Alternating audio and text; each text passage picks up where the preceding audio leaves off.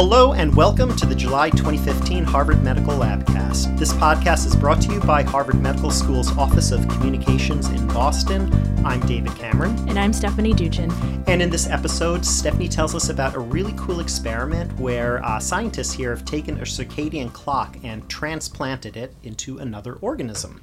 And in today's conversation, David speaks with physician-poet Rafael Campo about the intersection of poetry, literature, and medicine.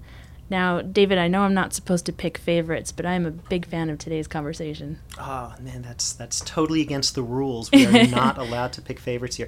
No, it was a lot of fun talking to him, and the thing that really struck me is how Rafael is not a physician and Harvard Medical School professor by day and poet by night, just as if it's, just a completely different thing, some hobby that he does. But for him, practicing medicine and writing poetry are deeply interconnected with each other. Yeah. And each informs the other in very profound ways that was just really, I thought, delightful to talk about. Yeah. And the conversation does have a special surprise at the end. Ooh. Where Rafael will read us a poem. Oh, spoilers. Yeah, spoiler alert, but do not fast forward to the poem.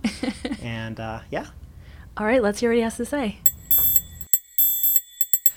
So, Rafael, thank you so much for joining us. Thank you so much for having me. Yeah, no, it's truly a pleasure. I just want to begin by quoting a poet who, another physician poet who you're no doubt familiar with, William Carlos Williams. And this is actually one of my personal favorite quotes from him. He says, "It is difficult to get the news from poems, yet men die every day for lack of what is found there." So I'm sure you're familiar with that. So do you believe that? Yes, I do. I think particularly, through my own lens as a physician, poet, and seeing how so many stories, so many important voices in our culture are silenced by disease, by the experience of illness. I really do think that it's true that men do die, people do die, for lack of what we do find in poetry, for lack of finding that voice, for lack of being heard in our society in a broad sense, and so I do believe that. I think poets are, to quote another famous poet who maybe wasn't a physician, but we are the unacknowledged legislators, perhaps, of our nations, and I think we do have a very, very important role to play in thinking about illness, certainly, which is probably one of the most important issues any of us can face in our lives, but also other kinds of issues as well, and the way in which some of these kinds of issues are reflected through the body, through the experience of illness. I think, again, from my perspective, makes poetry really indispensable, because really poetry is a kind of merging of the body and language. And I think when we read poems, we are immersing ourselves deeply in another person's voice, even in the sound of another person's body. I find frequently when I'm listening to my patients' hearts through my stethoscope, I'm hearing that iambic rhythm that's so familiar to me from reading metrical poetry. And so I really think of poems as sort of embodied stories, and I also think of the whole silence equals death response to the HIV crisis in this country and elsewhere, and that really had particularly profound meaning for me as a poet, because again, I feel that silence really does equal death. If we don't have a voice in our society, if we aren't heard, we risk dying. Take us back to when you first fell in love with poetry. Oh my gosh. Well, in my case, it goes way, way back to when I was a kid. And I remember my parents reading poems to me. For them, I think it was a way to tether me, in a sense, to my heritage. In many Latin cultures, particularly in Cuban culture, poetry is a very important mode of expression, and some of our perhaps most famous poets in Cuban literature were also actually politicians, and José Martí, who is considered the father of the Cuban nation, is an important Cuban poet as well. And so, I didn't know that. yeah, so Okay. that was really, I think, a way for them to bridge the kind of fracture I think all of us experienced from the experience of being exiled, in a sense, here in the U.S. And so from a very early age, also I associated poetry with kind of a broad sense of healing, that that poetry could heal this wound of the loss of Cuba, the loss of our homeland. And so I from a very early age even had that kind of connection about the power of poetry, what poetry could do to heal, to connect people, even across a pretty traumatic experience as my family had leaving Cuba. And then I knew also, because of being different, and also perceiving my difference from most of my peers at that early age, I knew I was Latino, Cuban. I knew I was gay, and I knew that, I was different in some ways. And whenever I read poems, I felt connected to other people. I felt that even though I might be perceived as different, in these ways, that poetry could really still connect me across those differences to other people, and really give me, again, that wonderful sense of shared humanity, of community, of connectedness. And I think that's one of the reasons we go to poetry, actually, is even now when we have all these other media to entertain us, I think we still always come to poetry for that really visceral sense of connection to other people. I recently heard a comment, an old quote from David Foster Wallace, where he was talking about literature existing to help us with our loneliness. Yes, absolutely. And I think you could say literature broadly, and works of creative self-expression broadly, I think can help us, in that sense. But I think poetry in particular has, because of its musicality and because of the intimacy of the experience of that other voice, really, very, very powerfully connects us to one another. Does the tradition of Cuban poetry, and that you heard what you were just saying when you were very young, has that influenced your style of poetry, do you think? In some ways, I think it has.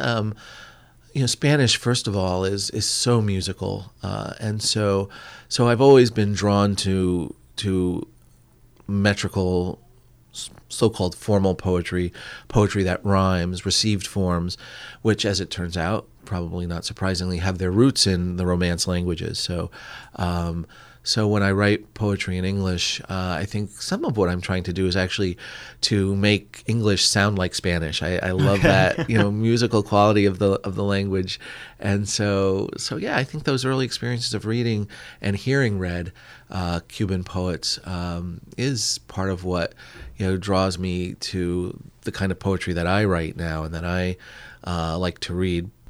How do your colleagues react to your work, and then the follow up to that is, how do your patients react to your work, because they show up in it? They certainly do, and I guess I would say my colleagues generally, I think, are intrigued by it. I think that they are sometimes a little skeptical of it. I think that, in what sense? And I guess in the sense that there's such an imperative in medicine to know, and in particular to know all the facts. We are always obsessed with, the data. What is the potassium level, and how many lymph nodes were positive on the CT scan? All very important ways of knowing and understanding about illness. When I start thinking about poetry in relation to illness, I think, it raises often a lot of uncertainty and a lot of if you will, kind of gray areas, or when we get into issues relating to the voice and the subjectivity of stories and of narratives, that can be, I think, really threatening to people who are so used to dealing all the time with objective data. Right. Okay. And with poems, I think more often are asking questions than answering them, although they certainly can answer questions as well. It's more important to, understand the pain on a 1 to 10 scale than it is to, really understand the metaphor that the patient is using to describe the pain that feels like a cold wind blowing through my liver, or, something that, we might, as doctors, sort of say, well, what does that mean? Well, as doctors, we ought to really think about what does that mean, and not necessarily boil everything down and reduce everything to a 1 to 10 scale, or some kind of Likert assessment or what have you. Those are useful tools, but I worry that in medicine we are more and more focused on simple competencies and scripts and algorithmic approaches to the suffering of our patients, and checklists and all these things we hear, popularized in commentary about medical practice these days, and less engaged in a meaningful way with the actual experience of suffering. There's so much more depth and richness to the experience of illness that we miss by simply focusing on competencies, and certainly by distancing ourselves, which is also very much part of medical education. And that it's for years we actually actively taught what was conceived of as detached concern, because there was some anxiety around, well, if you feel anything for the patient, or attempt to feel what the patient is feeling, that your judgment might be clouded. You're going to, not treat the arrhythmia with the proper drug, or you're going to, because your eyes are filling with tears, not see the shadow on the chest X-ray that diagnoses the lung cancer. These are, unfortunately, myths, I think, that have never been borne out by any data for a profession that's obsessed with data. There's really no data to support any of this. So how do your patients respond to either your work, or you as a poet, or even if they... Well, I'm really lucky. I have, I guess, sort of a self-selected group of patients, because many of them have encountered my work in one place or another, and have come to me because they you only treat are poets? Looking for a doctor. Right, exactly. Not only poets, although I have a few poets I take care of, but I think they have encountered my work in one place or another, and they're looking for a doctor who they hope listens and will work together with them as an ally, rather than as a stereotype of the doctor who just tells you what to do and gives you the prescription. And I think my patients, I hope my patients really feel a different kind of engagement, that we're working together to help them with their illnesses, and again, part of that is really empathetic listening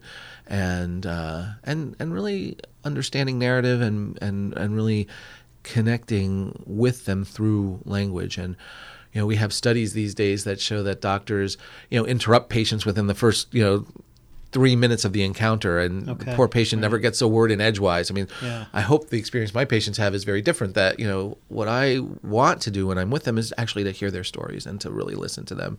I think we like to forget in medicine that we are all at some point in our illness narratives going to get to that place where there isn't another round of chemotherapy, there isn't going to be another pill to prescribe, there isn't unfortunately another procedure to be done. And what we're going to need at that moment is the doctor who can listen and who can be present in the ICU and talk to our family members in a meaningful way, and to warm our hands when we are alone in that setting.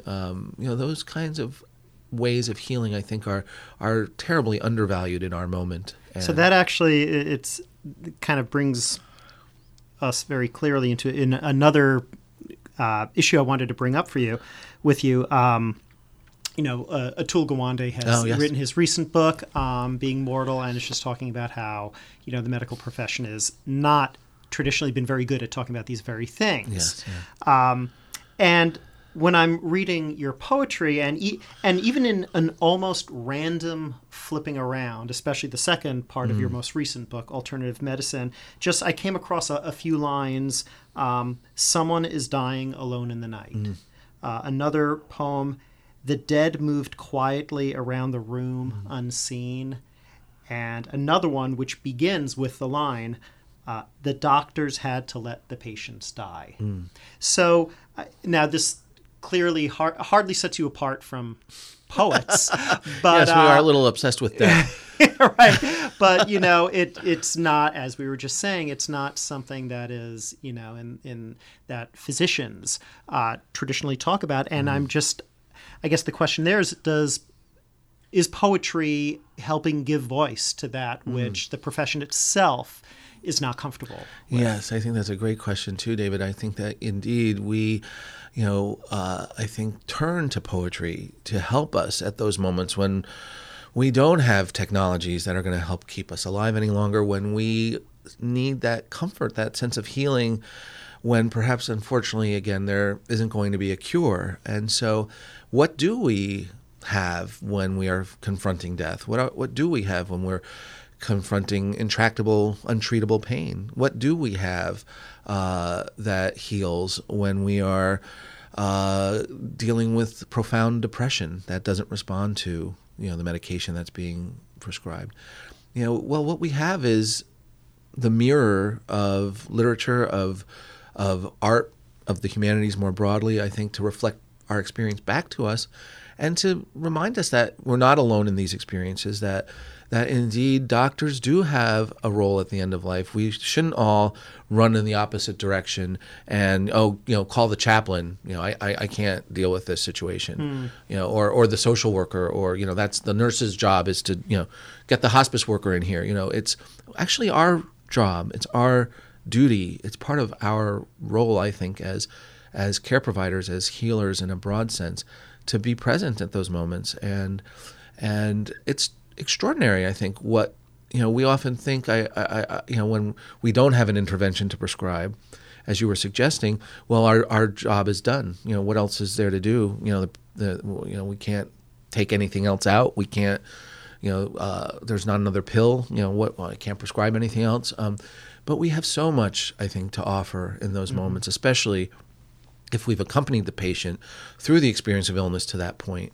When we need narratives and poetry and the humanities the most in medicine, what we've done, ironically, I think, is removed ourselves even more from the human experience of illness and placed more barriers between ourselves and our patients to sort of insulate ourselves. And again, to my mind, these shouldn't be, either or, right. propositions. I don't see why we can't integrate them more effectively. And yes, be very concerned about, correcting someone's, abnormal electrolyte, level, but also care about how we convey our treatment plan to the patient and his family. How do we communicate that clearly and effectively so we all understand why we're doing what we're doing and what our goals are for doing these kinds of things.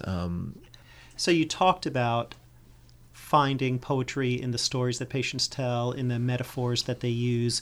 Where else do you find that in your practice? It's unbelievably overt in so many ways. I think I think of really every encounter with a patient really as a form of poetry, because it really does, if I'm doing my job right, it really does entail attentive, deeply immersed listening, which is certainly like reading a poem or hearing a poem. I think also, even in the body language of patients, I see poetry manifest. The gestures they make and the way they carry themselves and hold themselves when they're describing what they're feeling.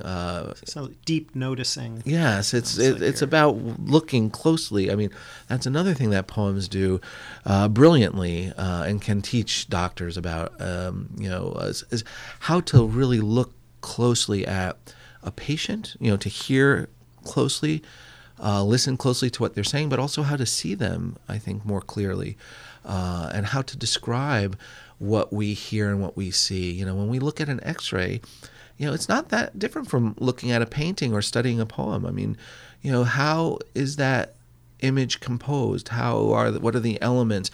How would we describe it to a colleague? These are really important skills for physicians to have and to develop. It reminds me of what James Wood, the critic, talks all about, saying, I've heard him say many times, great writers are great noticers. Yes, and especially great poets, I think, are great noticers, and so yes, it's about what we observe, what details we can see in the interaction. I think that really are at the level of poetry in a real sense. I think also about, I talked a little bit about this before, but also the music of the body and the rhythms that the heart makes, that the breathe, that are present in breathing. That's poetry also. That's probably the most fundamental form of poetry we can know is, the poetry of the sounds our bodies make, and we're exposed to that music from before we have conscious memory. In the womb, we hear our mother's heartbeat. And that probably is partly what informs our even unconscious, I would say, attraction to musical language. I mean, a lot of just conversational language is iambic in nature, iambic pentameter. If you, right. Common phrase, like, a cup of coffee and a slice of toast, that's iambic pentameter. So I'm always, poetry hearing, at Dunkin' Donuts. Yes, exactly, right. You hear it all the time if you're listening for it. You hear it even more clearly, I think. So even through the stethoscope, it's present in those interactions. Could you read us a poem? Of course. Gosh, give me a minute and I'll read for an hour. Yeah. I was saying before how colleagues always say, "Oh, you can't teach empathy," or "You can't." Empathy is this intangible. We don't even know how to define empathy, and but my response to that often is that, even if we can't define it, or if it's hard for us to teach it, I think at the very least we can model it more effectively, and we can certainly perhaps enact it. And one way to do that is through poems and narratives, bringing those into rounds, bringing those into, the clinic setting, and sharing them not just with our patients, but actually with each other, with our colleagues. And so this is a poem I like to read as that's sort of an example of, maybe a kind of definition of empathy or an enactment of empathy. And, so when people say, "Oh, you can't define it," well, I say, here's a poem that describes it anyway. And I don't know, maybe it's worth reading that one. It's a short one. So go for it. So this is iatrogenic. You say, "I do this to myself. Outside, my other patients wait. Maybe snow falls. We're all just waiting for our deaths to come. We're all just hoping it won't hurt too much. You say, it makes it seem less lonely here. I study them as if the deep red cuts were only wounds, as if they didn't hurt so much. The way you hold your upturned arms, the cuts seem aimed at your unshaven face. Outside, my other patients wait their turns. I run gloved fingertips along their course, as if I could touch pain itself, as if by touching pain I might alleviate my own despair. You say, "It's snowing, Doc." The snow, instead of howling, soundlessly comes down. I think you think it's beautiful. I say, "This isn't all about the snow, is it?" The way you hold your upturned arms, I think about embracing you, but don't. I think we do this to ourselves. I think the falling snow explains itself to us, blinding, faceless, and so deeply wounding. So that's a poem about empathy. Well, thank you. Maybe about empathy, I guess. I think it's about empathy. Raphael, thank you so much for joining us. Thank you. It was my great. pleasure. Thank you for the great questions, and thank you for your time. And now for this month's abstract. Biological clocks, master controllers of the sleep-wake cycle, body temperature, appetite, hormone release, and other daily oscillations known as circadian rhythms. Most of the Earth's plants and animals, even microbes, have these circadian clocks, but some don't. Like the bacterium E. coli. A team led by systems biologist Pamela Silver of Harvard Medical School and the Wyss Institute has, for the very first time, transplanted a circadian clock into a non-circadian organism. Silver and colleagues extracted the circadian protein circuit from individual microbes called cyanobacteria and implanted the clocks into the non-circadian E. coli. Silver's team connected the clocks to other E. coli genes related to metabolism and behavior. They also tagged the clocks with fluorescent proteins designed to light up when circadian oscillations were triggered. When the E. coli began to glow rhythmically, they knew the transplant was a success. Silver's team imagines one day delivering their engineered circadian E. coli in pill form to deliver drugs at precise times in our bodies, or to sense and influence our circadian rhythms. That could possibly treat conditions such as glucose intolerance and cancer, and even jet lag. This podcast is a production of Harvard Medical School's Office of Communications. Thanks to our amazing producer, Rick Rollo, and thanks to everyone who listened. To learn more about the research discussed in this episode, or to let us know what you think, visit hms.harvard.edu/podcasts. You can also follow us on Twitter, where our handle is @HarvardMed, or like us on Facebook.